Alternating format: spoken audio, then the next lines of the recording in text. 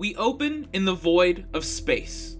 The cold and bitter cosmos, though vast and infinite, is in no way dark, as the entire universe stands before you, illuminated by an endless sea of stars and galaxies that surround you in every direction. This sight may be strange, but it is not too unfamiliar for you, Sister Greyowl.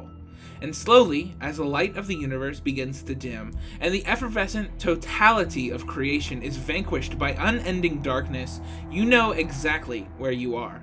Hovering before you, suspended by no force you could rightfully comprehend, is a star, one that is either large and far away, or small and up close. Its light, however, is dim and crackling, shuddering in the distance like a bulb struggling to stay on, or a wounded beast grasping onto its last moments of life. It is the same sight that you saw that fateful day in the mountains, underneath the city of the damned. This is the light from your vision, only now you are not having a vision. As far as you can tell, this is all real, and in some way or another, this is all really happening. Sister Greyowl, what do you do? Just to make sure, we're talking about that one vision that I had when I was, they offered me the deal? Yes. Okay. I don't even know. That's really shocking. I'm going to the light. Take me to that light. Bet. Period. So you start kind of moving your body, or trying to at least, and you're in this, you're in like a completely pitch black void. The only thing giving off any light is this, is that like crackling light.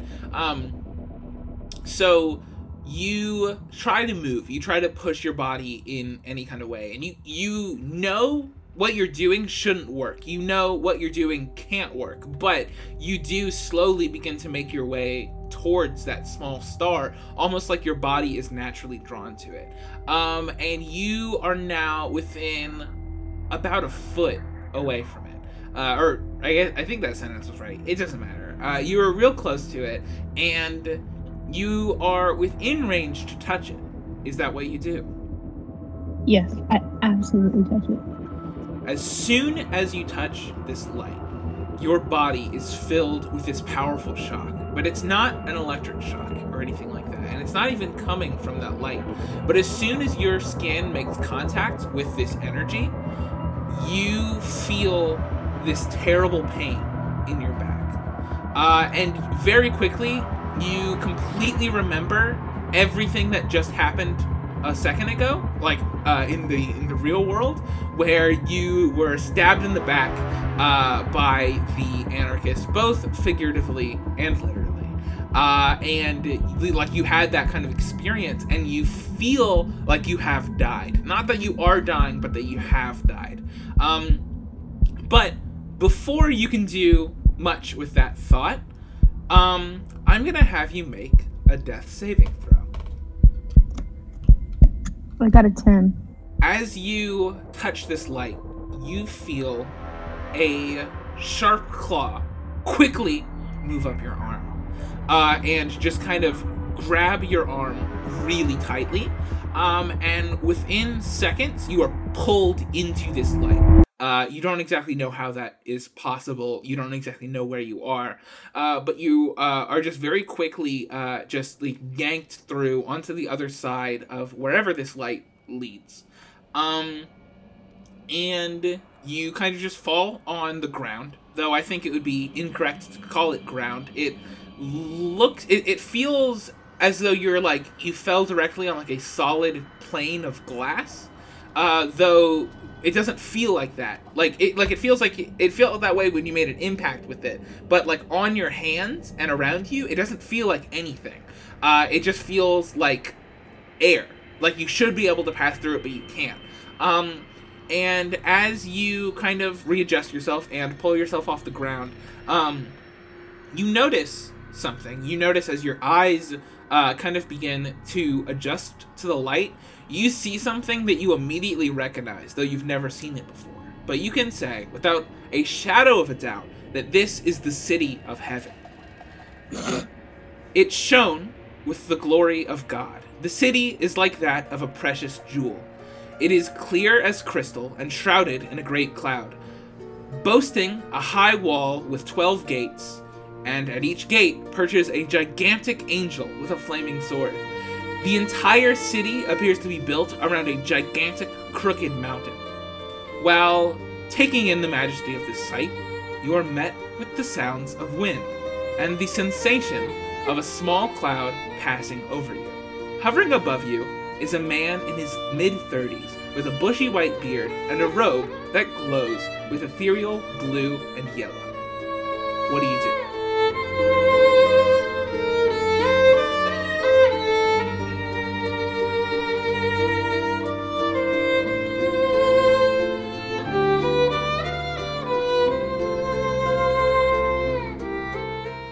Can I call out to him? Sure. What do you do? What do you say? Is he above me or is he like right next to me? He's like, he's above you, and he's kind of like, he's kind of in the process of flying above you. Okay. Hello? Hello? Oh? Hello? Hello? Hello? What's up? Huh? Who are you? What is this? Is this heaven? You see this figure kind of like drift downwards and not plant himself on the ground. He's still in his little like cloud nimbus thing. And you see him, and he's just like, yes. Oh yeah, this is heaven. Oh, Sister Greyowl. Great. Sister, hi. How's it going? Hello. Hi. Yes. Hello? This is heaven.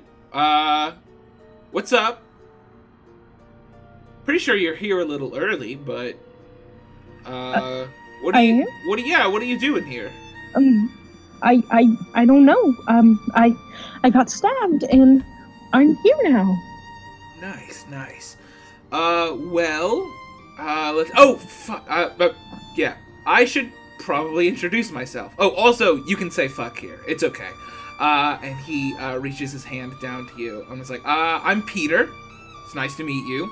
What's up? I'm kind of in charge of the gate, you know. Nice. Yeah, it's pretty cool. What are you up to? Well, I don't know. I just came. So, Yeah. am I allowed in?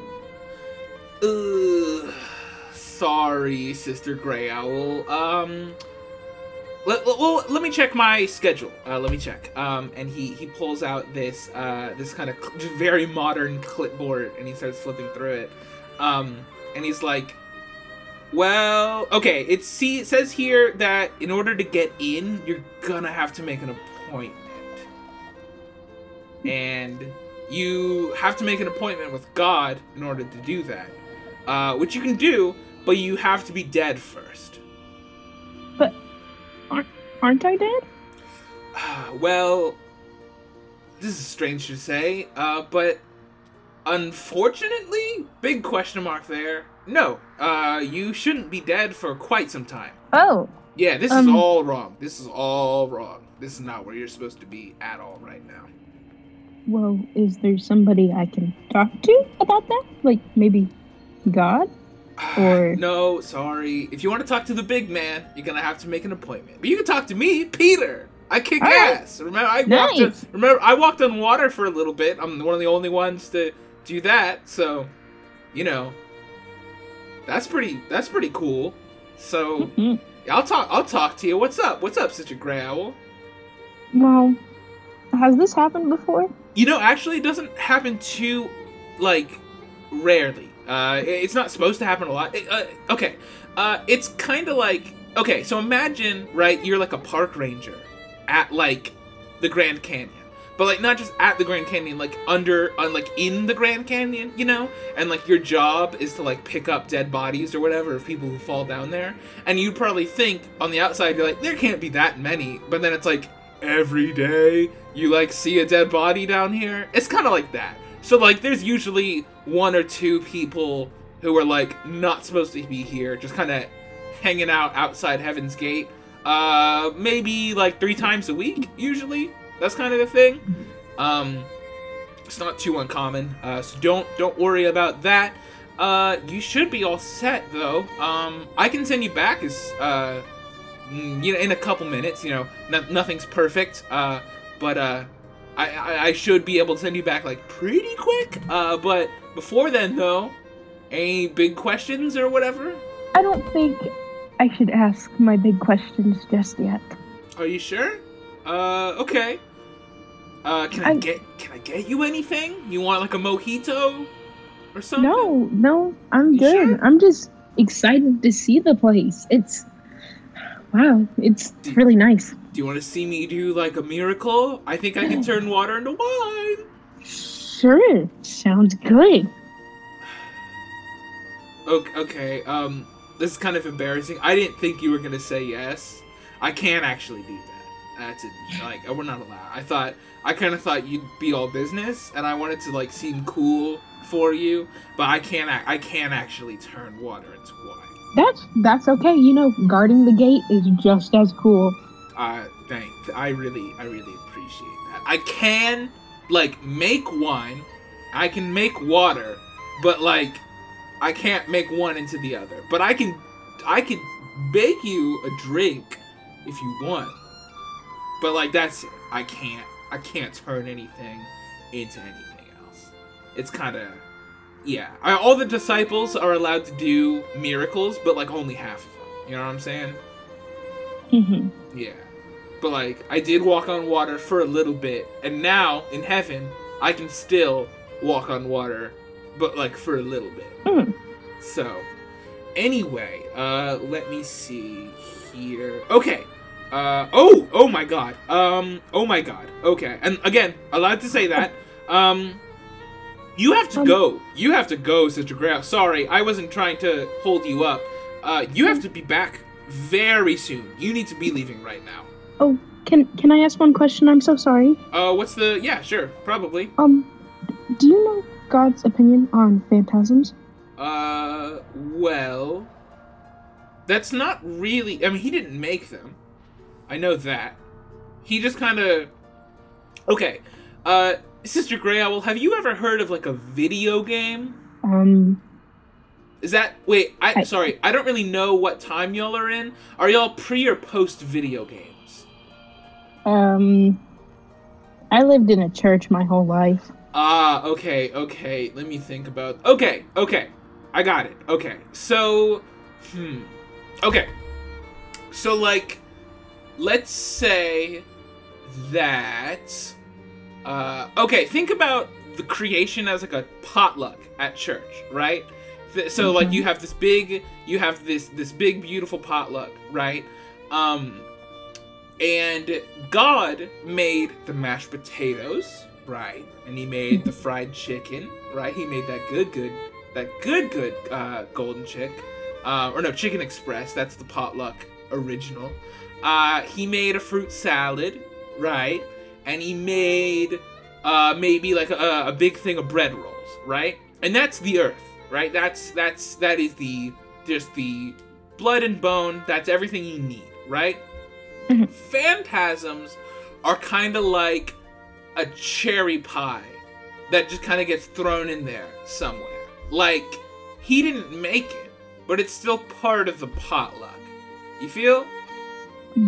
But would he be upset if his children ate the cherry pie? I don't think so. I think I don't want to, make any brash or bold choices in talking about what God is into and isn't. But I'm pretty sure he's, fairly indifferent about that kind of stuff. Okay. Well, I will pray on it when I get back. Okay. I might actually hear from you then, because I get most of those. A lot of people don't know that, but it's true. Oh. Yeah, I get a lot of those. Kind of filter out the spam, kind of thing. Ah. Yeah. So, do you answer them? No, I get them, and I'll look through a lot of them. Not all of them. It's split up. There's 12 of us. We got our work cut out for us. We kind of look through them, and then we kind of divide them up, and some of them go up to the big man. Some of them though we can just take care of because there's some pretty powerful. Look, I'm sorry. So sorry, you got me distracted. You need to go. Wait, I can't answer too many questions. I'm really sorry. I'd really like to. You seem really great. I've been looking forward to us meeting. Personally rooting for you down there, of course. But you need to get going. I'm really sorry to cut our visit short. Just remember, we'll be waiting for you and all that. You're good to go up here. I don't want to call it, but pretty sure you're saved. So you're good. Don't do anything too crazy. And just remember, Zan's scar is waiting. And at that, you feel a very strange sensation. Your line of sight, what you're looking in, like everything that you see, kind of shatters. Almost like you were looking at a screen. You know you weren't looking at a screen. This is not a surprise. It's the Matrix kind of deal. But it's almost like you were perceiving a 3D world in a two-dimensional space. Almost. Everything that you can see shatters in front of you. And you are plunged into darkness once again. As everything around you kind of disappears, you begin to violently pull forward as you descend further and further into this darkness. However, you start to see something. You can kind of feel your body getting faster and faster as you're moving through, like, what appears to be just like the endless void of space. But very soon, you actually start to see these random flashes, these random visions. You're not really sure what's going on, but you can kind of see, the first thing you see is this large city on the water, just kind of burning. It's not a city that you recognize, but you can just kind of see the entire thing being destroyed.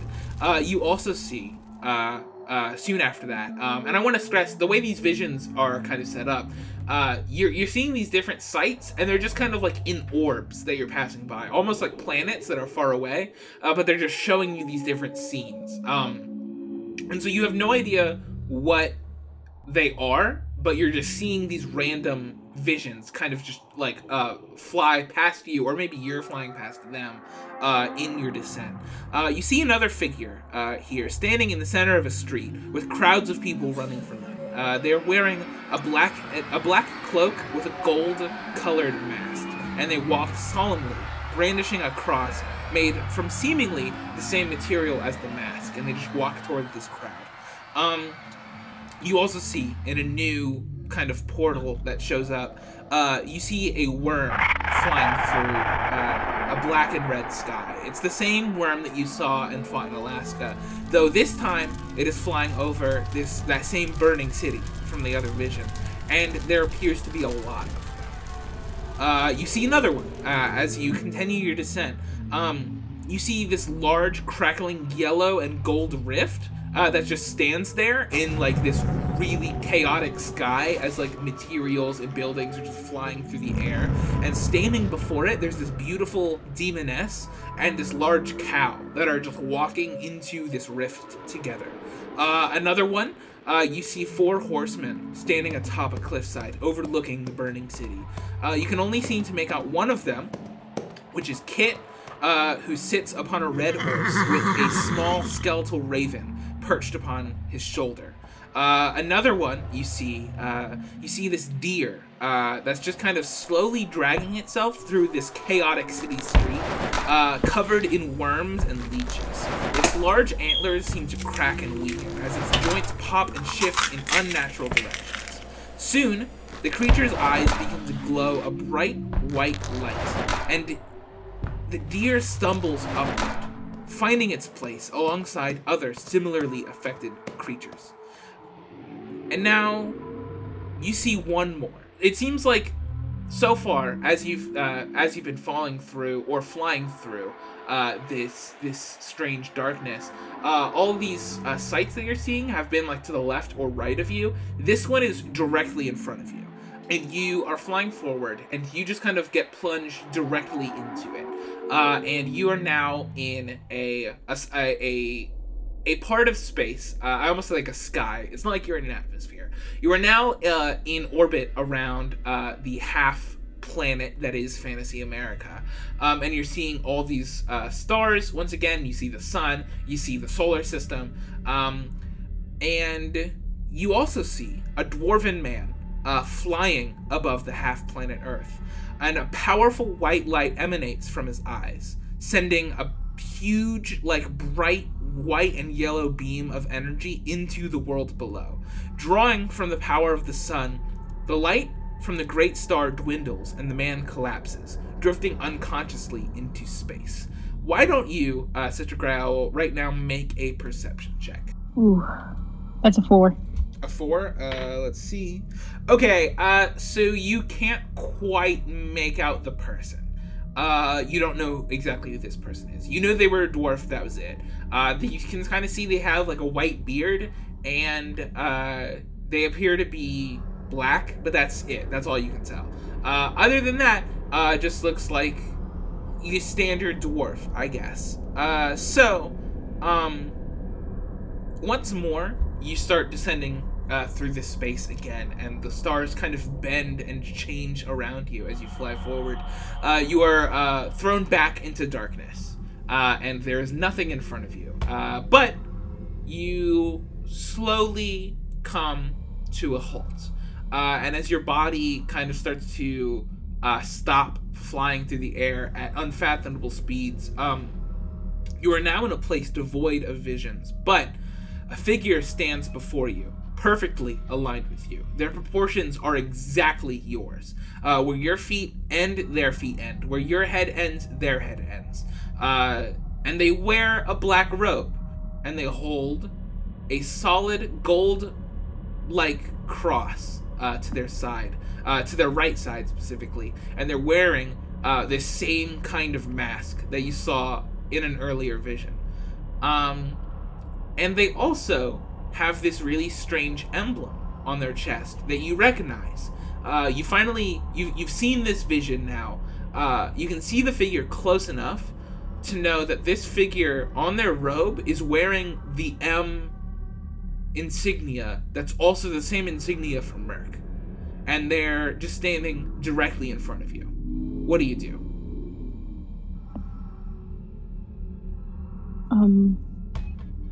I greet them. Hello? They don't respond. I call out again. Hello? Who are you? They do not seem like they heard you. Can I touch their robe? Yeah, go for it. Right. I want to grab their robe. Okay. When you grab their robe, you kind of experience a little bit of zero gravity fun times. As like that is a very small amount of motion that you exerted, just kind of like moves them, like rotates them a little bit. Probably a little bit more than you intended to, but they moved almost, I guess, like 40 degrees horizontally, kind of thing. They rotated 40 degrees horizontally, so they're just a little bit kind of at a weird angle. They're no longer looking at you. Can I walk in front of them? You can't walk at all. You're just in this weird space, but yeah, you can kind of just float in front of them if you want. Can I float in front of them?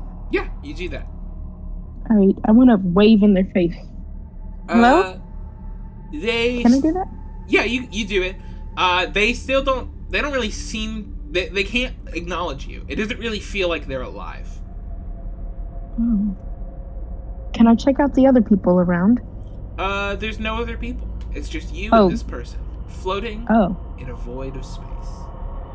Okay.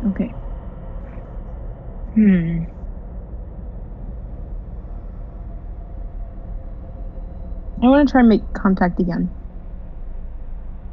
I want to put my hand on their face. Ooh, okay. You put your hand on this face. It's like this golden colored mask. But when you put your hand on this face, and it's completely smooth, you don't feel like it doesn't feel like it's gold. And you've had some experience with gold. It's like a softer metal before. You've like held a gold coin, so you know what it feels like. But this doesn't feel like gold. This feels like a way harder metal, and like it feels light to the touch, but it feels very like strong, if that makes sense. Just kind of gently holding it or pushing it a little bit. It feels powerful and strong, but it doesn't feel like gold, if that makes sense. Yes, that makes sense. Yeah. And I'll actually also say, as you touch it, slowly you kind of start to see your hand turn really pale. And you don't really know why. And you feel this really strange, almost like your blood is being drawn. It's not being drawn. You're fine. But it's that same kind of coldness in just your hand. Or actually, like, your hand kind of starts to numb or, like, fall asleep as soon as you make contact with this metal. I will take my hand away. Okay. Immediately.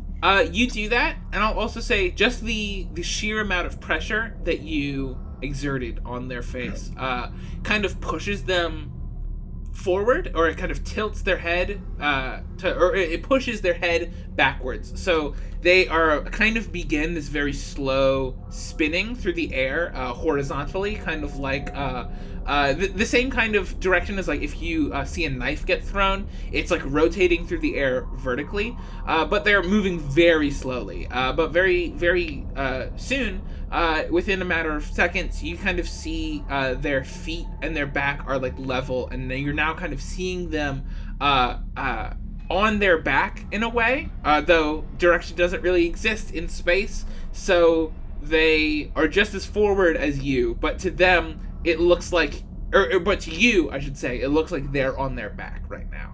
And they're kind of slowly moving upward. But suddenly, you see this kind of bright, glittering reflection of something on their back. Can I take a closer look? Of course. You move forward. I won't make you roll for it, because you know what it is. As soon as you get close enough, you see something in their back. You see this dagger. It's the same dagger that you have been very familiar with for the majority of this arc. It's the same dagger that was stabbed into you, and it was stabbed in the exact same place as it was stabbed into you. And you see this figure with this knife in their back, and it's just kind of crackling with energy, pushing it into their back and creating this kind of like light inside of them, if that makes sense. Just kind of pulsing.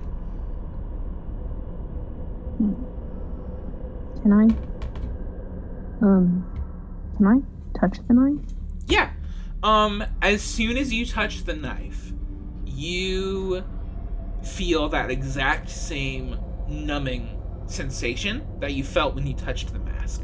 As your hand just kind of feels like weaker as you come in contact with it. But you feel this really strange sensation, like you're losing control in a little bit, and you just kind of start to hear this whispering coming from the knife. And I'm gonna ask you to make a wisdom saving throw. I got 18. Okay, so you succeed, but you just hear. So you don't. Your body doesn't lose control, but you hear this really loud, like the whispers start to escalate really, really loudly, and they grow in volume.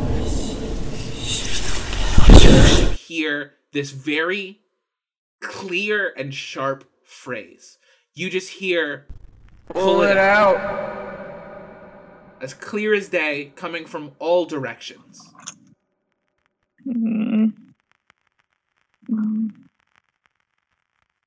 I don't know. I feel like I should pull it out, but I feel like that's a bad idea. I'm gonna go ahead and pull it out. Okay.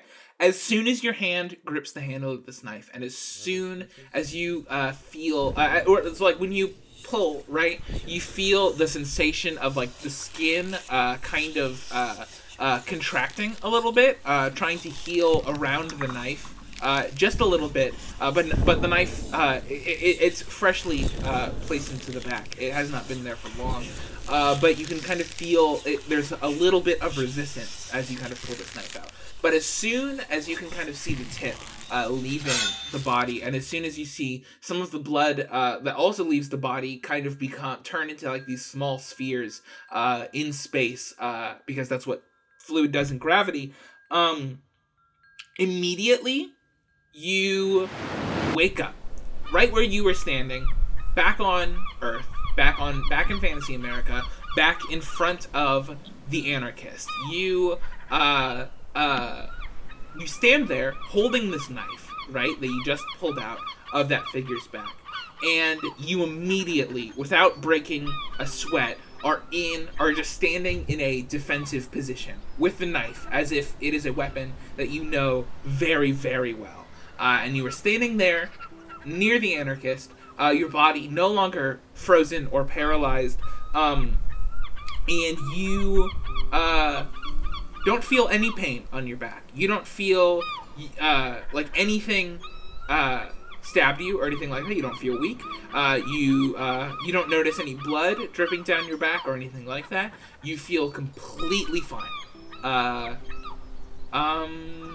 And you're just standing there in front of the Anarchist and in front of Nirvana Liberty, I think is the name that I gave her. And she's holding that coin in her hand that she used moments ago. And she looks like she's trying to do something with it, but she can't quite get something to work. So what do you do? I want to help Liberty. Right? My name's Liberty? Sure, if you want. Oh. Sorry. No, do it. What do you want to do? I want to protect... I don't know. Protect her? Okay, I will just remind you, she is the one who froze you in place moments ago. Recently. I thought it was the Anarchist. Nah, he can't paralyze people. She did that. She held out that coin and then you froze. Oh. But, if you want to help her, by all means, that's some fucking grade A New Testament behavior. But also, She did just try to paralyze you. No, she's a child. I need to help her. Okay, what do you do? Scoop her up and run. Okay, I'll say as soon as you run to go do that, you feel something brush up against you. No. As soon as you run forward, you feel like something kind of swims past you almost, though you're in the air. And you just feel this very large being kind of move next to you as a very powerful flash of red light just kind of emanates in front of you, and you jump back kind of reflexively, and you, as this being has passed you, and you feel the Anarchist presence grow towards you a little bit, and he's like, all right, Sister Greyowl, let's all just be careful about how we step. And as you look up, you are currently surrounded by two sharks. One of them is a giant red great white shark that's kind of hovering around you and kind of flying in a circle around both you and the Anarchist, though it's not surrounding, it hasn't gone towards Nirvana Liberty. And the other shark is a small, pure golden and white shark that appears to be a small salmon shark. Though I guess it would be like an average-sized salmon shark. And you see these two figures, or these two sharks, I guess, just kind of flying in a perfect circle around you, not really wanting you to move. I move. I still move. Okay. I don't trust these things. I don't trust them. As you move, these two sharks, they stay in their orbit around you. It seems like as you move, they also move, and it seems like they are just circling you completely, no matter where you are. So you are able to continue, and as you walk forward, these sharks get closer to the Anarchist, and he jumps back, kind of following you. And, understandably scared of these flying sharks. And he's like, I do not know what the hell's going on. Rift sharks don't do this. This isn't that. Sister Greyowl, you know anything about this? No, actually, you know what? I don't, because I don't know a thing about phantasms. Okay, fair enough. I'm sorry. I'm a little confused. It seems like you should have manifested one by now. And he's saying Manifested. Well, you survived the what's the word? The initiation. That's right. You survived the initiation, so you should have something. But right now we just got these fuckers to deal with. Did you just insult them? Well, I'm not not trying to insult them. I'm just really scared for my life because sharks in the air, and I mean, as soon as I saw them, I did what I would normally do. I tried to use my phantasm, and it ain't working. It's not making those guys fight or eat each other. So I don't know what's going on. Imagine how I feel. How unsafe I felt. Wait for when? Where? What part? When you stabbed me. Okay. That's fair. I get that, but it's not. I trusted you. I know. I trusted you. I know.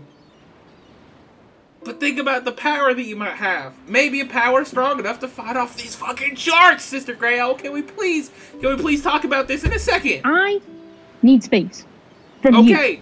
Well, I can't move because these sharks are literally keeping us together in a very bottle episode type fashion. And I am not a fan, and I wouldn't mind, like, if you want some space, I got you, girl. But sharks in the air surrounding us in a perfect circle. So, look, I'm worried. I don't know either. Can I move my shark? Make a charisma check. I got 14. Okay. So yeah, you, I guess, kind of figured out. You kind of think you want the sharks to move, and they stop. They stop moving completely. You concentrate. You want them to not to stop moving or to move somewhere else, and they just completely halt in the air. And they very quickly just kind of swim past you and the anarchist, and just kind of hover near the water. They just kind of stand there, or not stand. They just kind of float there patiently. All right, now you have space. Now get away. Oh, okay. And he steps back. I want my sharks near me again. Okay, they immediately flock to you. And Sister Greyowl, are these yours? I don't know. Sister Greyowl, this is amazing. You have 2 sharks. I've never seen a phantasm manifest into like 2 different creatures. And I've never seen a phantasm. Well, now this is a pretty cool fucking one to start out with, I'd say. To start out with? Yeah, I mean, now you can see phantasms. So, and actually, when he says that, you look over at Nirvana Liberty, and she is holding this coin, kind of she's trying to like hold it, and she's shaking it. It's like, come on, damn it, come on! She's saying that over and over again, and you can kind of see around her flickering. There is this figure. It's kind of a horrifying looking figure in a way. It kind of looks like a combination of a toy soldier and a piggy bank. So like its face has this like cartoon pig face. It's all made out of gold. It's wearing like this kind of English soldier's hat. And it has this really big winder on its back. And the winder on the back is kind of moving in both directions very quickly. And you're just kind of seeing this figure flicker in and out of existence as she's like holding this coin. And you can kind of see the figure has a hand on the coin also, but it's only showing up momentarily. And the anarchist's like, all right, hey, Nirvana, give it a rest, all right? I think it's okay. I don't. She holds all the cards right now. It's okay. She's like, God damn it, I don't know what's happening. It's like, I know. It's all right. We'll figure this out.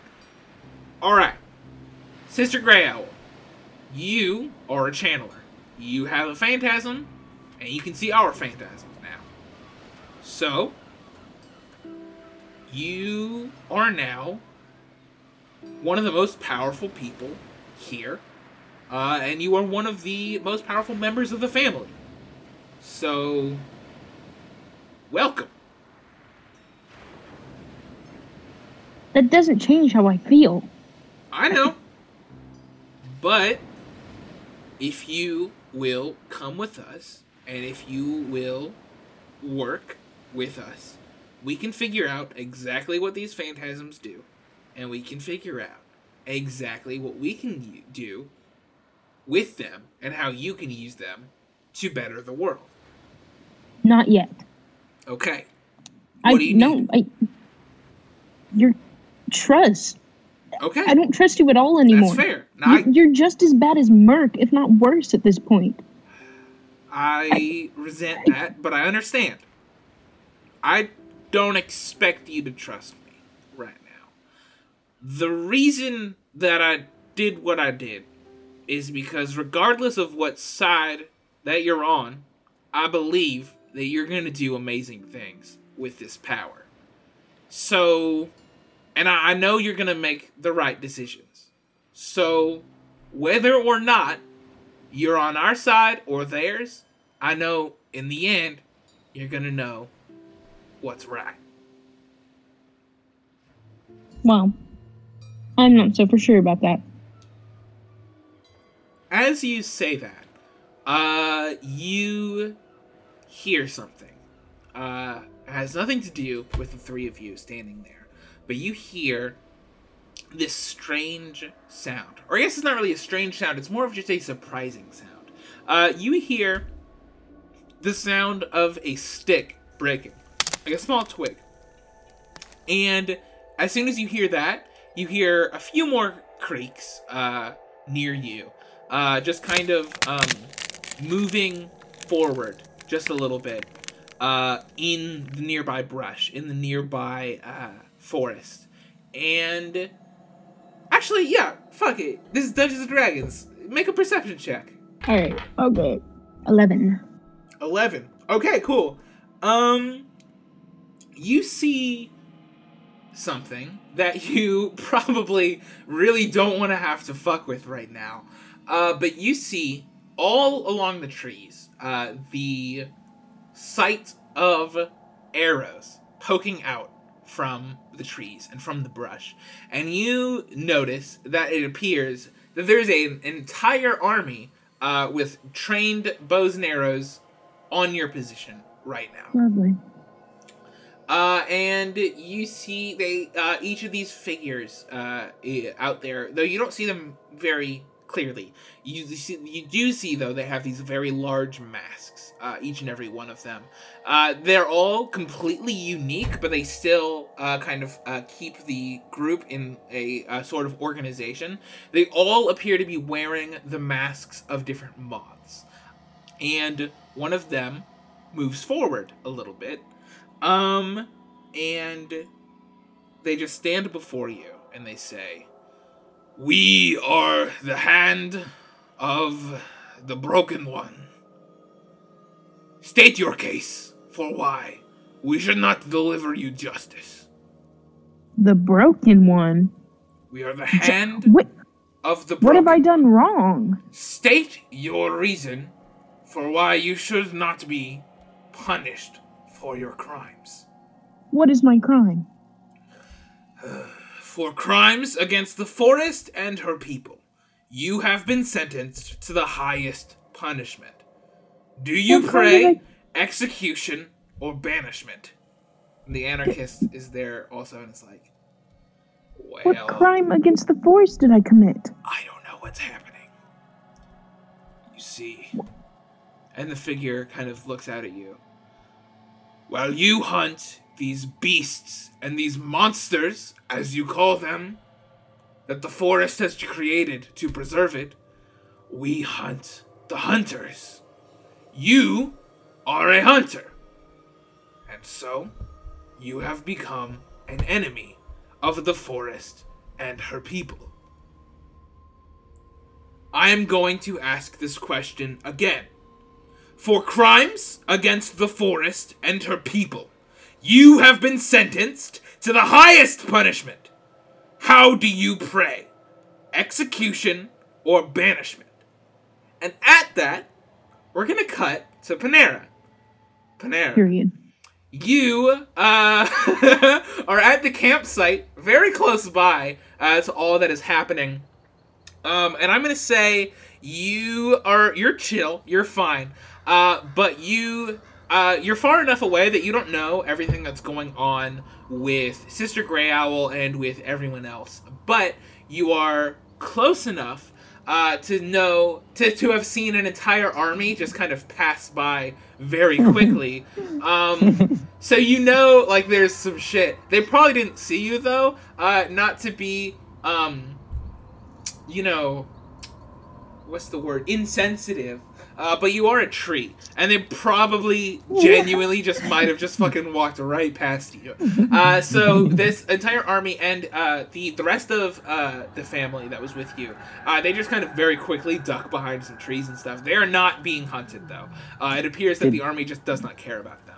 But they do... Did anyone duck behind me? Yeah, I like that. I'm going to say Plutus Freethought ducked behind you pretty effectively.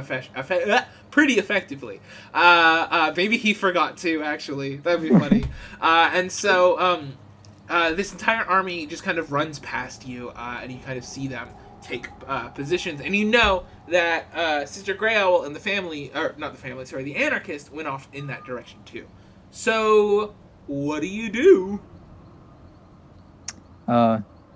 So those soldiers aren't here anymore? Are they all over there?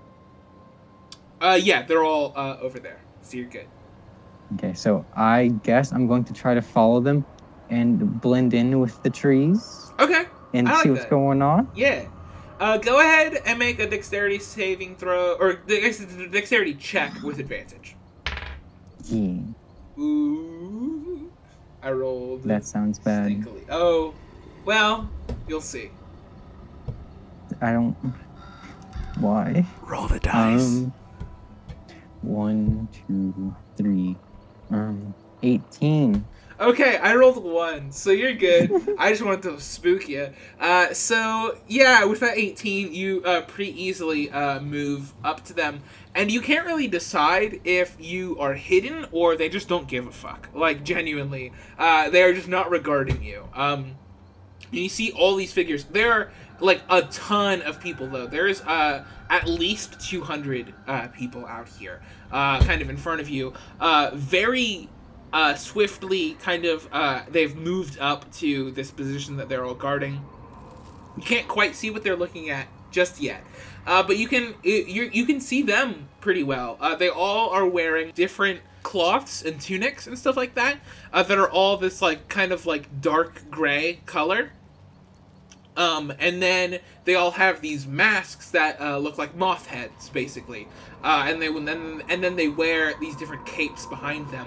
And the capes have a little bit of color to them. They're alternating patterns of kind of like black, red, and gray. And the same with their masks. And the masks and the capes seem to have a sort of color coordination. But they all... Each and every single one of them that you can see have a completely unique design to both the masks and the capes. So you see that, and you all see they are pretty well equipped with different types of weapons and stuff, but they all looked pretty handmade. None of it looks like something you could buy at a store. It all looks like sharpened wood for arrows.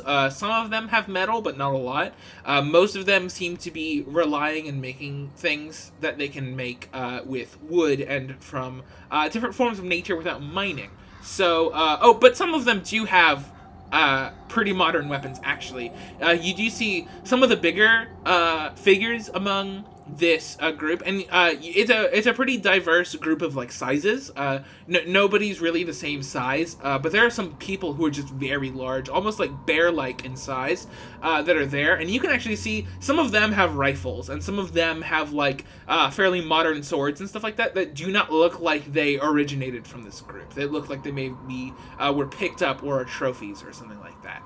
So you see quite a few people like that, but mostly you see a lot of figures who are a bit shorter than you and have a wide variety of different weapons that all seemed sourced from relatively the same place. Anyway, As you get closer, you can see pretty plain as day. They all have arrows trained on Sister Greyowl and on the Anarchist and on Nirvana Liberty, though they seem more interested in both the Anarchist and in Sister Greyowl. So, what do you do? Probably nothing. Okay. Because, I mean, yeah. I got you. Okay. So we're gonna cut back to Sister Greyowl then and the Anarchist. You are standing there, and the figure that you've been talking to the most, or I guess exclusively, he looks at you again as you kind of both stand there in silence, and he just says, "I will ask one more time. For crimes against the forest and her people, you have been sentenced to the highest punishment. How do you pray? Execution or banishment?" Is this just for me, or is this also for him? And I want to point to the Anarchist. Is it for both of us? This goes for all hunters. All participants in the trials of Oregon are all subject to equal justice against the forest. Can I look to see if the Anarchist is at least 30 feet away from me? Or is he closer? Yeah, he's probably about 20 feet away from you. Maybe a little bit closer. Sweet. Alright. Can I cast a spell? Of course. What do you want to do? I want to cast Sanctuary. So, in order to cast this, it's a 30 feet I'm pretty sure diameter. Until the spell ends, any creature who targets the word creature with an attack or harmful spell must make a wisdom saving throw. On a failed saving throw, the creature must choose a new target or lose the attack or spell. Spells don't protect the worded creature against aerial effects such as explosion or fireball.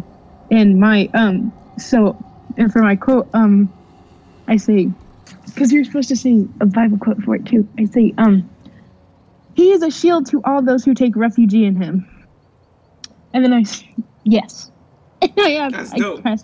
Wait, I need to do my theme, Bobby, first. What do you need? Oh, your roll? Yes, may I make my roll? Of course. Sweet! What'd you do? 20. Oh, fuck. I got a 19. That was close. Neither. I plead neither. Yes. And you see this figure is like, what? And as soon as you say that, or as soon as that happens too, you, there's a blinding light just kind of shoots out of you from in all directions. And your entire body just kind of glows with this like pure golden energy as you hold out your holy symbol to your right side, as just clerical magic just kind of flies through the air, empowering you in kind of just this extreme radiance, and there's a little bit of a halo that kind of hovers above your head, because fucking cool shit happens when you roll D20 correctly on this show. So you do that, and you, I'll say, for a little bit, are going to experience complete invincibility. A little bit. When you do this, the Anarchist, after, and everyone is completely taken aback by your majesty, I think, except the Anarchist, who sees that happen and is like, alright, so as you can see, me and my friends are very powerful, and you probably do not want to fuck with us. And it just might be the case where if you continue to train arrows on us, you might find those arrows trained on yourselves very quickly. Ugh. Do you understand? Can I interrupt him? Yeah, go, of course. Okay, so this spell doesn't require focus. All it requires is that I have a hand. Yeah, okay. So I want to grab him and scream, run, and just head in the opposite direction. And he just says, we don't have to run. I can use my phantasm on him. No, you gotta run. Okay. And so, do you just run? Is that what you do? Yes, we just run. We're out of there. Run through them. Okay. Oh, I feel so bad for the anarchists. So you... Yes, let's run through them. Are you just dragging him? Essentially. Okay, yeah, so you just kind of grab him, I'll say by the arm, because he doesn't really have, like, a collar or anything like that, because my boy's Wait, shirtless. oh my gosh, no! What? I left, what's her name? Nirvana? Well, it's too late. It's too late. So you run towards this crowd, and the crowd, like, is freaking out. And they just fire a volley of arrows towards you. Most of them miss because they all had to change aim kind of last second. But quite a few hit you, or they would, if you were not invincible. And so these arrows just kind of burn off of you, and the two sharks follow you very quickly. And they kind of push forward for you. This path directly in front of you, kind of psychically moving people around you aside. And I can't leave Nirvana. I can't leave her. Can I push the anarchist to go, and then can I head back? Or no? I think if not, it's okay. Are already moving. Okay. Look, I'll tell you what. You did forget her right in that moment. So I'm gonna say you bum rush these guys. You move through them, making a completely clear path in front of you. And then I'm gonna say they're all in shock. They have no idea what's going on. But the light around you in that kind of magical effect kind of starts to fade away a little bit. And I'm gonna say in this moment you remember, oh fuck, Nirvana. And she's just kind of standing back there and is like, alright, hey! Are you gonna come get me? You gonna do one of those for me, or what's the deal? I'm coming back. Okay, go ahead, just make one dexterity saving throw. I got a 3. Yeah, okay, so as you move back, right, the anarchist is fucking gone. Like, he starts running as quick as he can, and and you also, Panera, you see all of this. And he sees you, and he's like, Panera, come on! We gotta get out of here, come on, let's go. Do you go with him? I am going to stand like a tree and wait. And he's like, come on, we gotta get out. Alright, fine, but look, meet us right over there, okay? We do not want to lose you. And he runs back over to the group. It's just you and this army that has not seen you quite yet. Sister Greyowl, you run back over to the beach. And Nirvana's like, alright, are you gonna do that thing again, or what's the deal? Can I do that thing again? Try it. Alright, sweet. I got a 5. So, with that 5, you cannot muster the power that you just manifested a little bit ago. The army kind of picks up themselves off the ground, and they retrain their weapons on you. And this time, you actually see pretty close by there is this figure who has kind of a strange body type. It almost seems like they're not supposed to like be standing up how they are. Like, it seems like they have like a lot of torso and not a lot of leg. And they just like in front of you just like cock a shotgun almost. And they point it kind of at you as these soldiers kind of stand back up. How far is this person from me? They're walking towards you a little bit, so they're within I'd say 20 feet. How far is the army from me? 20 feet. But you also just did 2 different things in pretty short succession. So regardless, it'll probably be their turn, even though we didn't roll for anything. Oh yeah, you're right. Yeah, I know. Sometimes you gotta play a fucking game. You see this army kind of move back towards you, and you see that one figure in the center, and he just stands there, and he says, "For crimes against the forest and her people, you have been sentenced to the highest punishment. How do you pray? Execution or banishment?" I pray only to my God. Very well.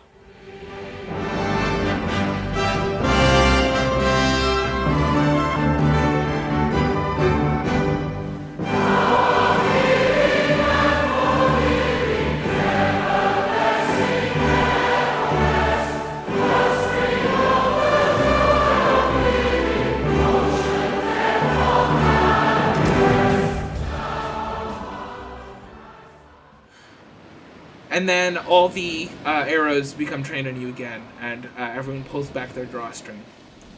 As we raise our hand in vengeance for the world which was taken from us, so shall this sinner be granted eternal life beneath the earth. And moments before they fire, another interruption occurs. And you hear a very strange sound. With all the same cadence of a powerful wolf howling, you hear this, the sound of just a sheep bleeding. But it's somehow super powerful. You just hear this, like, from not very far away, from pretty up close, but it's loud and it's booming, and you have no idea how that could be, being the fact that it is a sheep bleat. But, the entire army looks scared for just a moment, and they pull back a little bit, and you see something jump up above this entire crowd of people, and landing, kind of in front of you, is this beautiful ram spirit. Not one that you recognize, probably because of your fairly Catholic origin, but you just see this huge, almost like Studio Ghibli-esque like spirit kind of stand in front of you. It's completely white. It's fluffy. Almost, it looks like it's made of clouds in a way. It has these gigantic ram horns, of course, and these like piercing, it has those like slash eyes that many goat and goat adjacent creatures have, and it kind of stands on all fours in front of you. But on its back, you see a human person, you think. And they have this large ram's mask on their head that kind of covers their entire face. And this really fluffy mane of hair that moves. It's like in their back. It's in this large like puff that's all just like completely white and gray. And it kind of goes all down their back. And it looks really sick. And they're standing, or they're sitting on top of this ram. And the entire army in front of you just kind of muttering, and you can kind of make out one word. You're not really sure what's going on, but you can hear over and over again just saga over and over again, like saga, like that kind of thing. As everyone is just kind of taken aback by this sight that stands before you, and the person that you can tell is in charge, who's been trying to get you to plead. He stands there and he holds his hand back calmly to reassure the entire army. And he just says, Saga. And this person, who's apparently named Saga, just says, like, all right, guys, I'm gonna have to ask you to leave this woman alone. And they are taken aback, and they're just like, Saga, you are not one of us anymore. You do not get to make these kinds of calls. And she says, I know I might not be officially one of you, but I also know that this army is nothing compared to what I've done. Is that right? And the entire army is shaking, like they are not having it. And the main soldier, kind of talking to all of you, is like, all right, take aim. And all the soldiers kind of retrain their weapons again and are getting ready to fire as you see this person on the ram kind of preparing something. And they don't, you can't see their face at all, or you can't see the top half of their face. You can see the bottom half of their face. And just barely, you can just kind of see the smile kind of crack through the bottom of their face as they excitedly prepare some kind of defense. And they begin to whistle. And you're not completely sure what this means, but it makes everyone shake. But before anything can really happen, you see a familiar face hovering above the trees in front of you. You see Einar Darkstar, the Tabaxi. And you have not seen him use this power since, I think, like, episode 2. But he appears to be wearing this white mask of, like, pure energy. And it's just kind of hovering directly in front of his face as this cacophony of tendrils and of different, like, silks and cloths and stuff like that erupt from his back, pushing him upwards into the air, and he prepares to strike down into the earth upon whatever is going on in front of him. And he, as he flies down with all of his phantasmal might, he just looks at you, Greyowl, and he just says, "Lights, camera, action!" and strikes the earth, sending the sand of the beach kind of everywhere, and whipping these tendrils through this army, just picking people up, moving all these, like, whole crowds of people around, and you can see this phantasm. You couldn't see it before. Before, you just thought he could kind of fly and maybe manipulate things. You can see this, though, clear as day, but that also means you know that everyone else can't, and you just see... or you can kind of just tell that everyone else has just seen this Tabaxi man just kind of leap through the air, land, and just move hordes of people all at once. And the woman on the ram just kind of is sitting there, hasn't quite acknowledged you, and she's like, "Well, I guess that works too." And she kind of kicks the ram on the sides gently, and just kind of moves on past the beach and outwards, not to a place that you recognize. And Einar is kind of standing in front of you. Is like, "All right, I think I got them pretty good. Do you want to go, Sister Greyowl?" Yes. Can I take her with me? And I point to Nirvana. Fuck it, right? Fuck it. And he picks both of you up, and kind of with a powerful gust from these tendrils, punches the ground as hard as he can, sending a wave of sand behind him, and leaping and holding both of you through the air, and he just kind of jumps up and, like, outwards towards the sea, batting at the ocean, kind of to push y'all forward. And he kind of you're kind of just jumping on the ocean right now, and you're and he's like, "All right, I mean, fuck, I don't know exactly what's going on. Hopefully you can explain what's been happening, but I'm just gonna take you back to Merc, and I think we'll be okay." To Merc? I'm with the family. Are you actually? I nod at Nirvana, like I look at Nirvana. Oh, of course.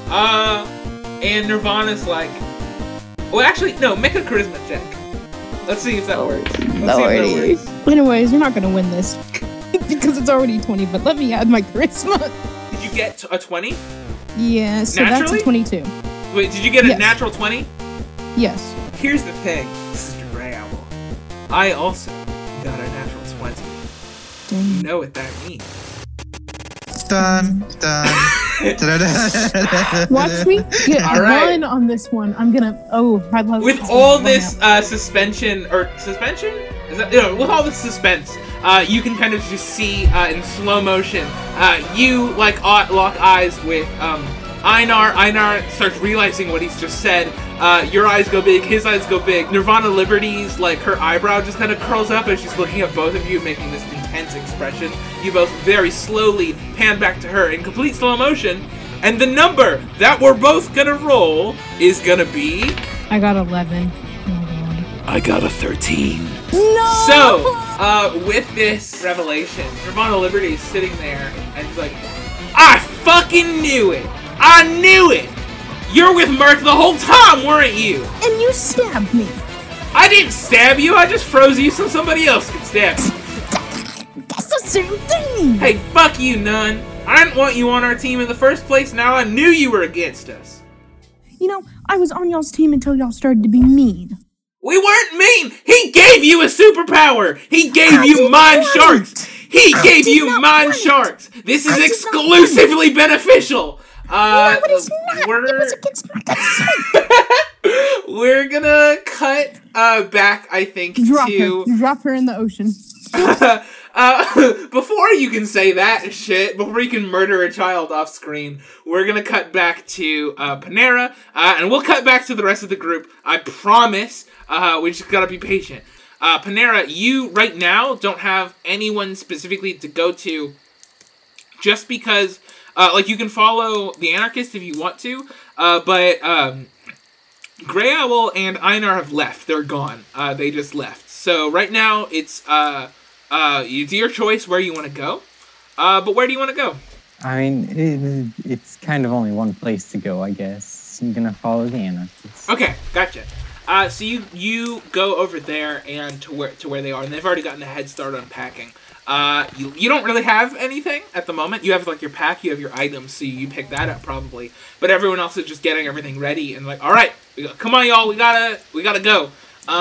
And they're picking up all this stuff, and the Anarchist's like, oh my god, Panera, are you all right? Yeah, nothing happened to me. Okay, good. That's what we like to hear. A boring day is a good day.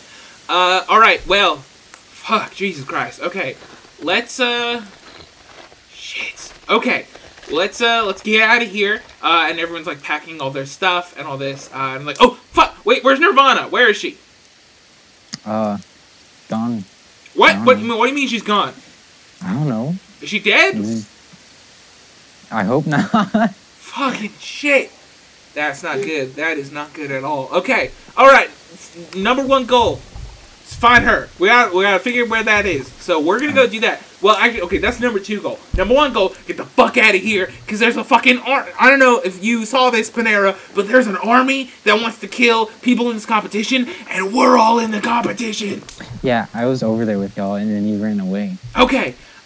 So with that, y'all start getting your things together. I just registered what you said, and so he ignores that and he picks up all the stuff.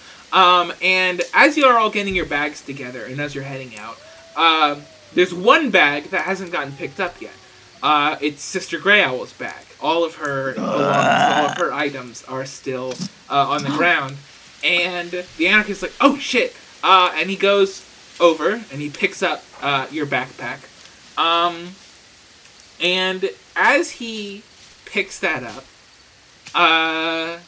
something falls out of your backpack, out of the front flap, and as he lifts it up, there is a phone, a communicator of sorts, that falls right out of the backpack and onto the ground below you.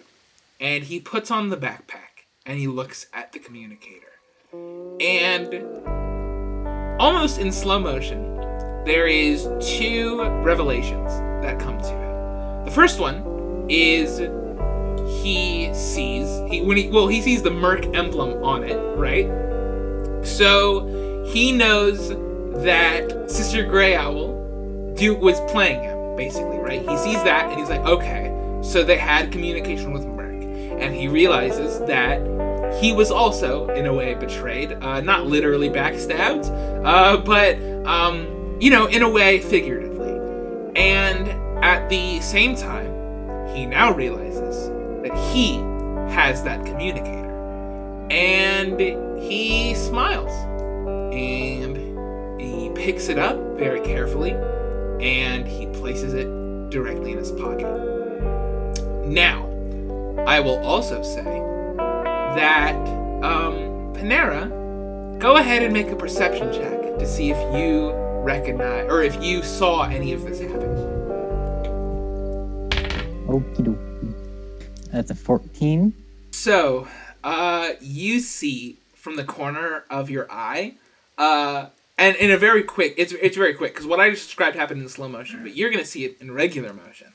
And you see, he picks up Sister Greyowl's bag, just kind of looking at the ground.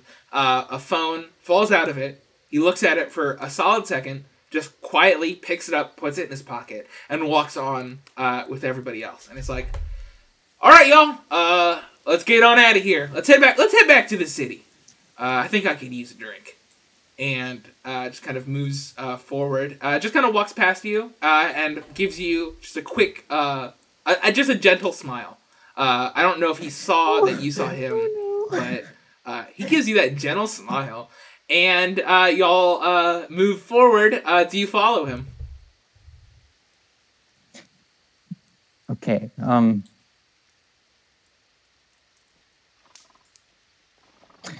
don't know how to describe it, but you know that emoji where it's like that little face and the two little fingers pointing at each other? Yeah. I'm gonna like walk. I mean, I'm gonna follow him and just be like in that entire mood. Okay. So you follow him in a simp-like manner, and you move forward with the family. And I will also say, right, that the dagger, that one that we all know and love, that Sister Greyowl held moments ago, that she pulled out of her back. Right now, you don't have it, Sister Greyowl, but neither does the Anarchist. And we're going to just cut back very briefly to the sands of the beaches, as that army just kind of stands up, dusting themselves off, trying to figure out exactly what happened. They're kind of just looking around, and they see something on the beach floor. And that main guy, the main one that was talking to you earlier, kind of walks over towards it. He picks it up, and he looks at it quizzically.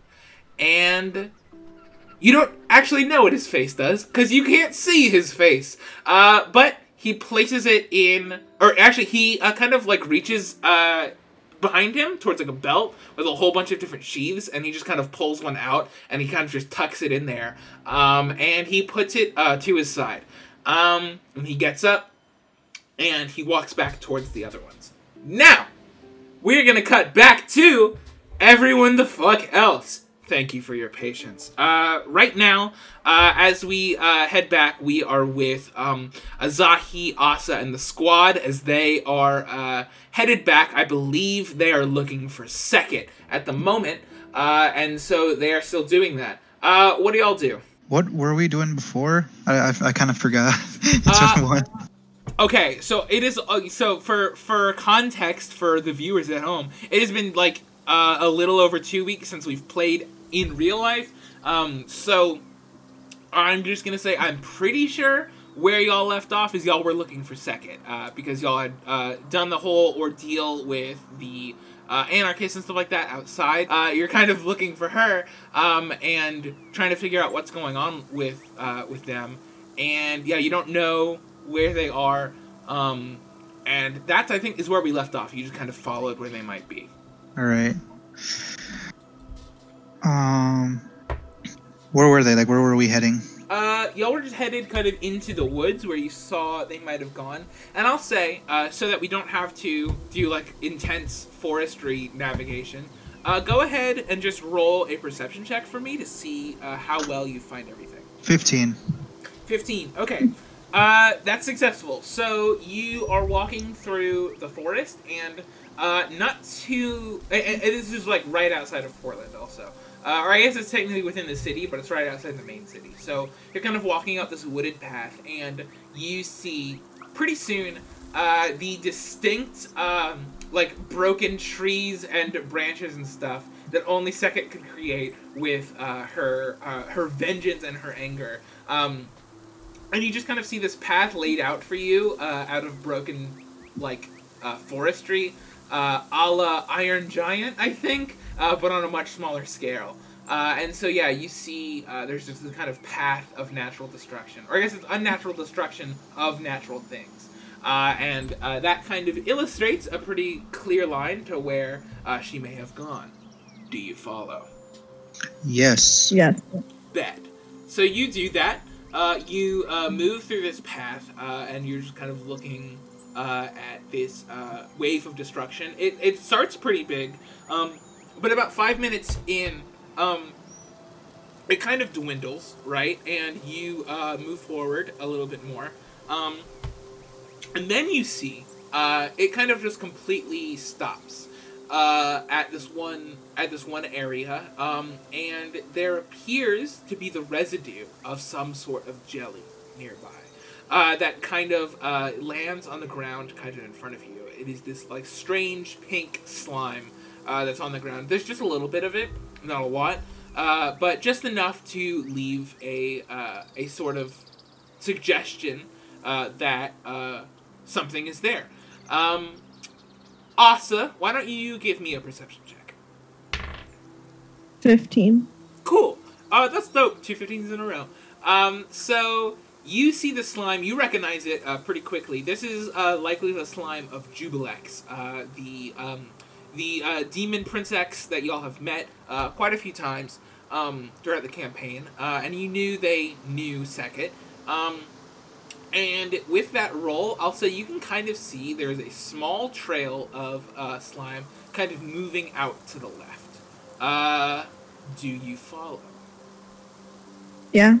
Okay. So you and the squad kind of move that direction. I say you and the squad. I guess I mean you and Azahi.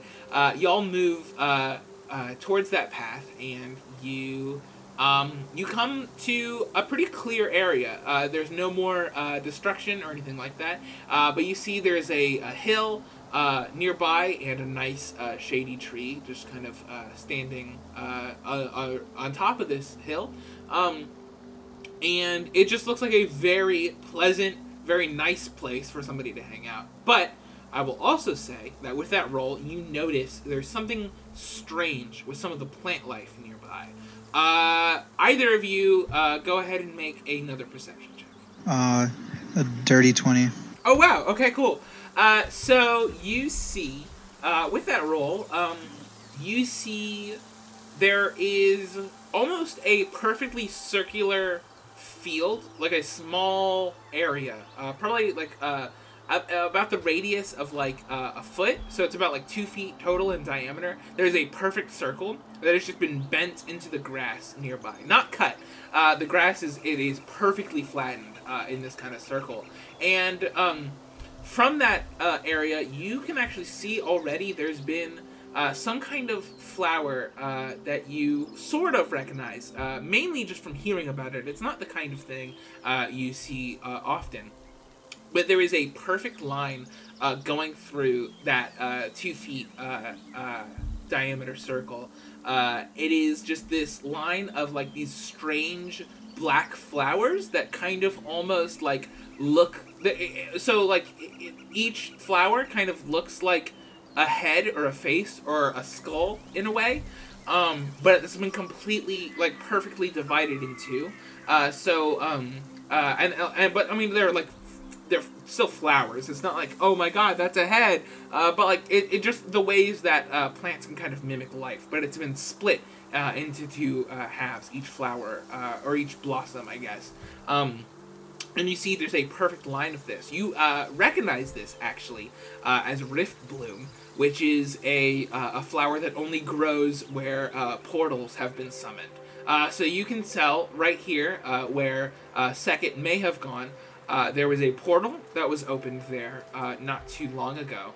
And then when you kind of see that, you also see there's been a continued path of destruction that moves upwards or up a road nearby that seems like Sekit may have, after doing whatever they did with this portal, they may have gone up this path nearby. That it goes back onto like wooded road again. But you can see some pretty distinct mace-made holes in the walls of like dirt and in the floorboards of the street. So it appears we have ourselves a dilemma. Oh? There was a portal here. Now what? I don't know. What do you think we should do? Buddy, whose name I definitely didn't forget. Aren't you the one leading this group? I mean, technically, since no one else is here. Cough, cough. No one else is here. By way of seniority, I am the leader. So yeah, it's pretty cool. It's pretty radical, pretty epic if I do say so myself. But just to make sure you know what to do in the event that I go missing and you become the leader, what do you think we should do? I'm not the one in charge. So where did you say the path of destruction led? It just led up this it led up a hill nearby, or sorry, up a pathway nearby towards the street. And actually, why don't you give me another perception check? 16. Okay, wow. So I'm gonna say, as you kind of walk towards this path, something catches your eye, just from the corner. There is a twig poking directly out of the ground. It seems like it's been placed, and where it is, there's just this kind of mound of recently laid dirt that kind of disrupts the otherwise pretty long grassy area. And there is this just twig poking out of this mound of dirt. That it is in this symbol that is roughly the shape of a Y almost. It's like a 3-pronged twig. That just kind of is sticking out of the ground. You see that. What do you do? You said there's a little symbol sticking out of the ground? Yeah, it's a twig, but it looks kind of like a Y.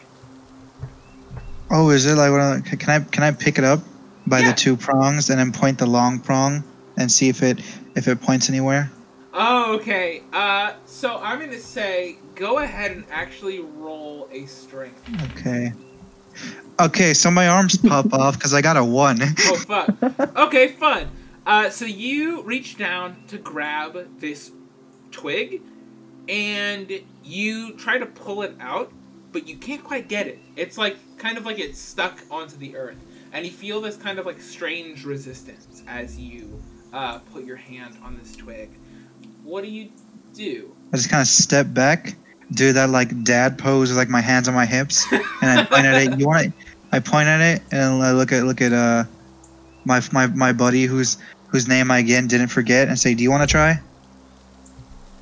I think you should do it. 14. Okay, yeah, that's good. So you reach your hand down and you pull at this twig, and very kind of suddenly bursting out of the ground is a hand that has grasped the other side of this twig. It's a human hand. And it looks very nasty. It is just kind of covered in this, it's covered in dirt, right? But it's almost like a lot of the dirt is in clumps, just kind of sticking to the skin. As there's this yellow liquid that's just kind of it's kind of like if a sticky hand that drops on the floor. It's just kind of there's all this dirt that's just gonna stay on there forever, kind of thing. So you see that on this hand as you pull it out. There's just a human hand connected to it, a human arm that is embedded into the ground that you cannot quite free, but it is just holding onto the other end of this twig. What do you do? Can I try shaking it off? Yeah. You do that. I won't make you roll for it. You just kind of shake this hand free, and it kind of just plummets and falls down to the ground. It is clearly attached to a dead person, and so you're just sitting there, kind of just with a dead body in the ground, and a twig in your hand, ruling the world. What do you do? Now what, Azahi? I got the thing. We found a dead body. Can I try digging out around the hand to see if it's a full body or just an arm? Yeah, no, you can do that. So I'm going to say you probably spend about a good 10 minutes. I don't make you roll for that because I trust that you can do it. I just believe in you a lot. So I have plenty of experience grave robbing, so this is just exactly. A regular activity for me. Yes, Tuesday. You kind of just dig out this body, and you can, the first thing I think that strikes you very strangely is that it's just the top half of a body. Nothing too crazy, just the top half of a body, no booty, no legs, and you kind of pull it out in plainer view. You kind of see what's left of its face, it appears that much of it has been burned away. There's a horrible smell coming from this body, but you see you kind of just see the skull of this face, as there's been the remainder of the skin that was on it just kind of has like melted around it in an almost like Raiders of the Lost Ark like fashion, and there's just this like strange like sticky substance on the entire the head and the going up and down the upper body of this creature. It appears in a way that like it's almost like the fat of the person, and like that the skin is dissolving kind of right in front of you, and even stranger though, I would say, you can see there's just these perfectly spaced like needle marks all up and down this creature, or what's left of them, as they're kind of like about a centimeter each in diameter, each of these puncture wounds that just move like in a constant strip up on this torso, or up on the torso of this creature, yeah, it's a real nasty. And also, are you touching it in any way? I mean, I touched it while I was digging out, but right now I think I'm just kind of like standing looking at it. So go ahead and make a Constitution saving throw, I guess, but with advantage. I got a 10. Okay. So you, I will say, as you brought your hands closer to this, you felt it was just kind of hot. Like, the whole body was just, like, warm and just kind of giving off this, like, really strangely warm temperature. But you picked it up anyway. And when you did that, and as you kind of got some of your hand on this, like, strange slime and this strange substance, you didn't necessarily feel it, because you're a boneman, but your hand, like, it looks like when you kind of like pull it off to look at it, it looks like you almost just like dipped it in hydrogen peroxide, and for a human that would be very dangerous. But luckily your hand's already bone, and when you pull out your hand, your bones are completely clean of any dirt, of any bacteria, of anything that was on it. Like, you have like just completely like bleached bones on like the front of your hand. And also probably part of your forearm.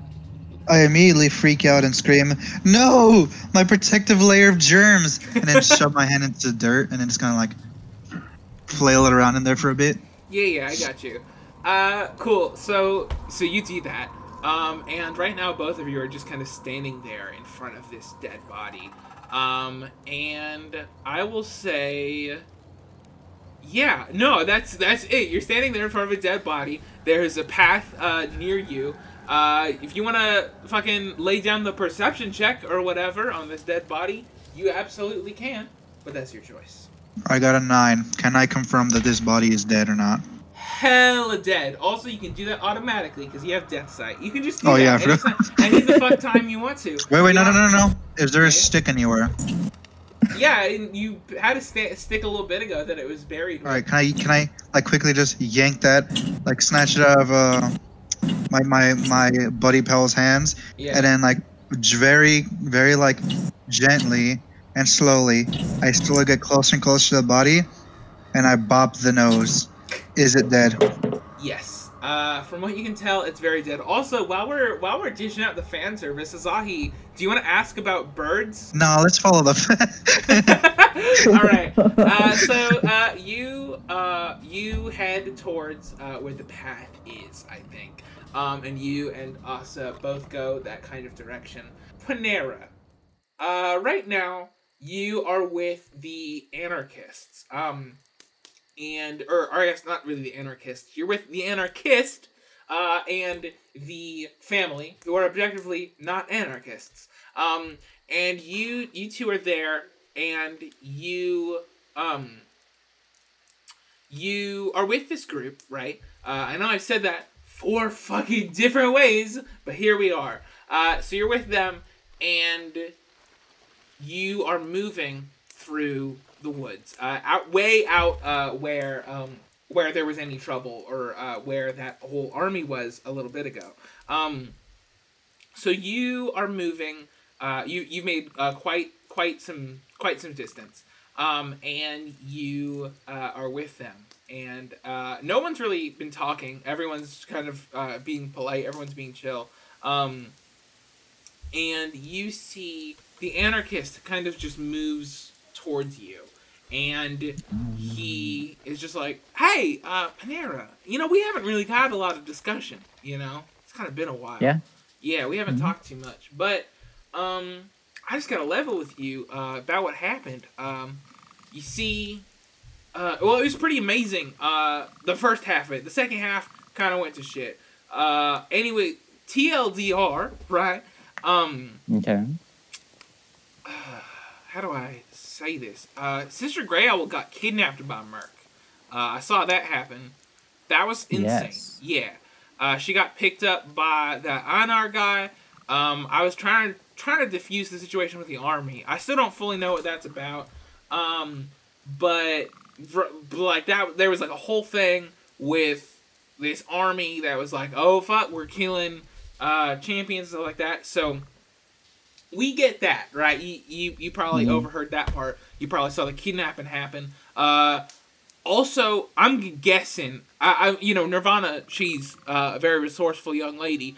She either ran away or she also got nabbed by Anar, and I'm worried about that for two reasons, right? Because one, that's a kid, can't fucking go around napping kids. It's in the word, can't do it. But the other thing, right? That's one of our agents that they have. So that's the first thing, and also they have Greyowl too. I don't know what they're gonna do with her. I imagine they probably came because of what also happened before the army got there. You see. Actually, it was pretty incredible.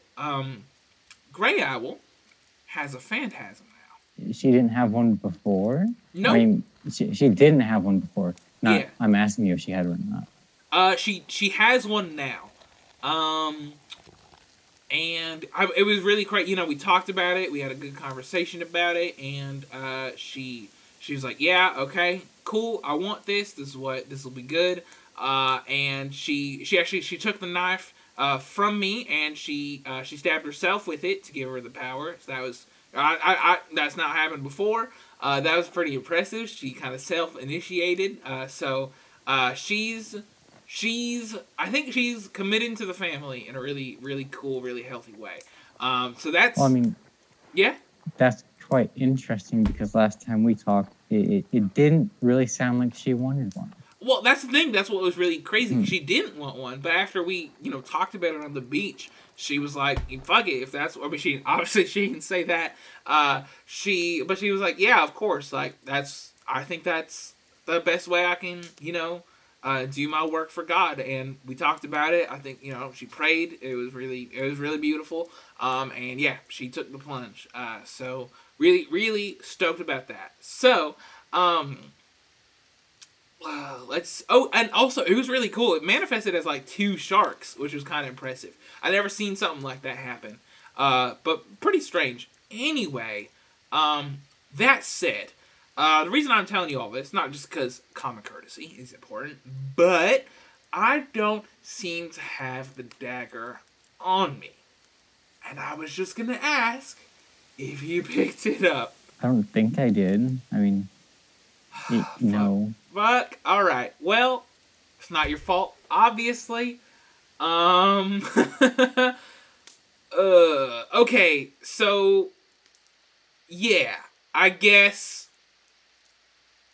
Yeah, we don't have the dagger, and we really need that dagger to continue with our operations. So we're gonna have to figure that out as soon as possible. Until then, in the meantime, our current objective is to locate Nirvana. Now, Plutus Free Thought is helping us quite a bit with that. Aren't you, buddy? And you see Plutus, the monk, shows back up. He's like, "Oh yes, of course. I've sent out my helpers, my bugs. They're scouring the city, and at the moment, I can't find, or I cannot detect, rather, Sister Greyowl's location, Nirvana's location, or Einar's location, probably because they traveled by sea. So that's not going to be super helpful. But I do have some pretty interesting findings. And the Anarch is like, all right, yeah, what do you got?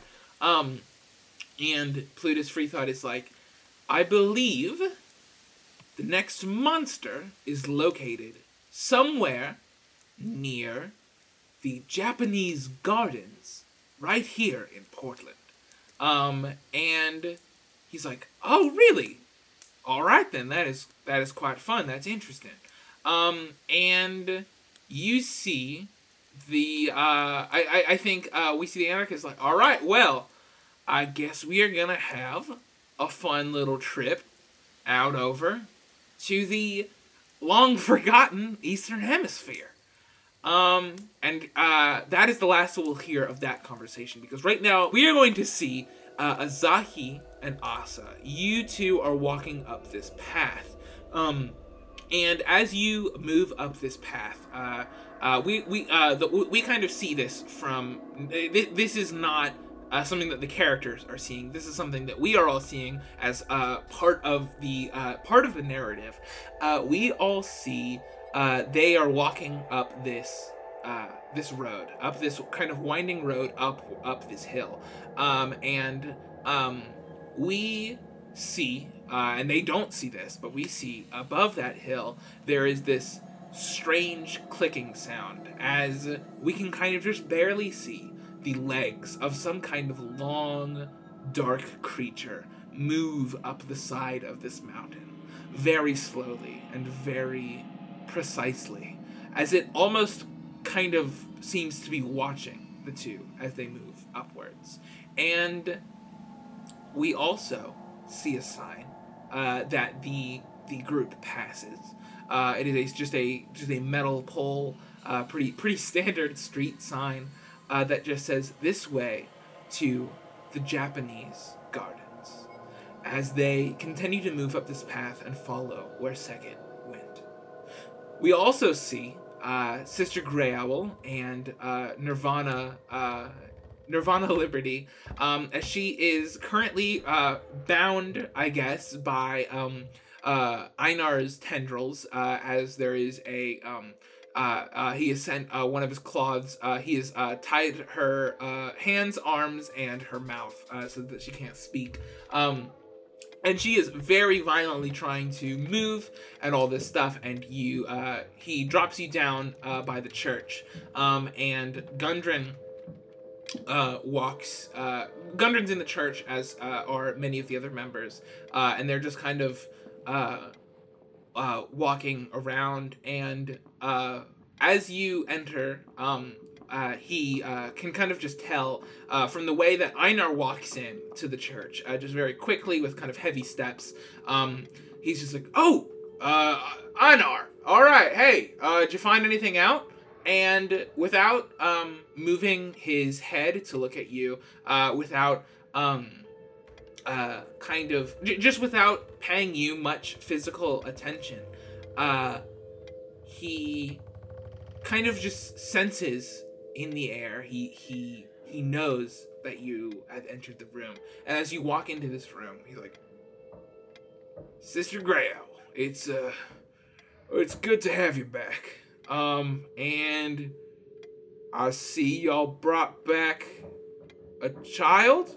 And of course, by see, I mean, I guess, here, well, did you bring back a child, or did you bring back, like, a tied-up goblin? What's the deal here? And Einar is kind of just, like, holding this, goblin with one of his ropes, kind of dragging her on the ground as she's just kind of kicking and trying to scream. And it's like, yeah, no, it was a pretty illegal situation. Not super great, not super proud of it. But, yeah, we got ourselves a new kid. So that's pretty cool. She's desperately trying to bite at these tendrils, and it's like, that does actually hurt me, this is an extension. And Gundam's like, all right, now, not to, not to try to, stay in any bad areas, but, Sister Greyowl, do you got that communicator? No. Okay, that's all right. And We're gonna- I've been stabbed. Oh fuck! Wait, what? Holy shit! Yeah. Are you okay? Are you bleeding? What's going on? No, you know the artifact? Yeah. You know the thing that gives phantasms? Yes. Yeah, it's a knife. Oh yeah. Okay. Gotcha. Yeah, You want to know what I was stabbed by? What? Take a guess. I mean, I'm gonna guess the anarchist, right? Yeah, but what do you think he used to stab me? Did he use the phantasm knife? He did. Fuck. Well, how'd it go? While I'm alive. Huh. And he just kind of looks up and he sees behind you, kind of just very patiently waiting for you. There are these two spectral sharks hanging in the air. The golden white salmon shark and the dark red great white. And he's like, huh, all right, well, welcome to Channelerhood, Sister Greyowl. Fuck. Gundren, we need to talk. Yeah, no, I think we definitely do. Oh my my.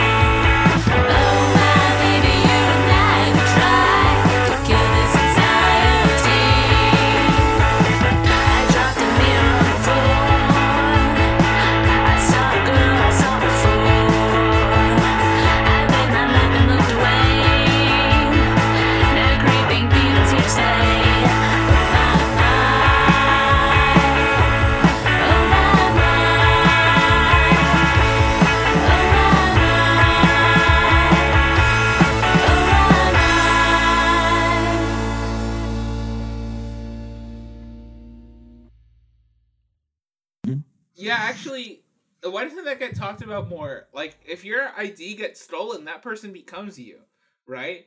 Like, if somebody fucking steals your wallet, and then, like, it's like, they're like, I have Kevin's wallet. Oh, fuck, I have Kevin's ID. And their body and, like, everything about them just starts to rapidly shift, and they become you, and then you become them. It's like this whole thing. And now they're Kevin, and now you're just some fucking rando. Like, that doesn't get talked about enough. Their loss. I think their win, probably. Because now they got, like, a massive dick, right? Right, dude? Yeah. Yeah, dude, nice. But also, they wake up every morning with random chest pains, and they have to think, is this finally it? The answer might just surprise you. But also, massive schlong. But at what cost? I am somewhat of a Greek god myself, you know? Yeah, you could say I'm a bit of an Adonis. Is this a tummy ache, or is this second stage kidney failure?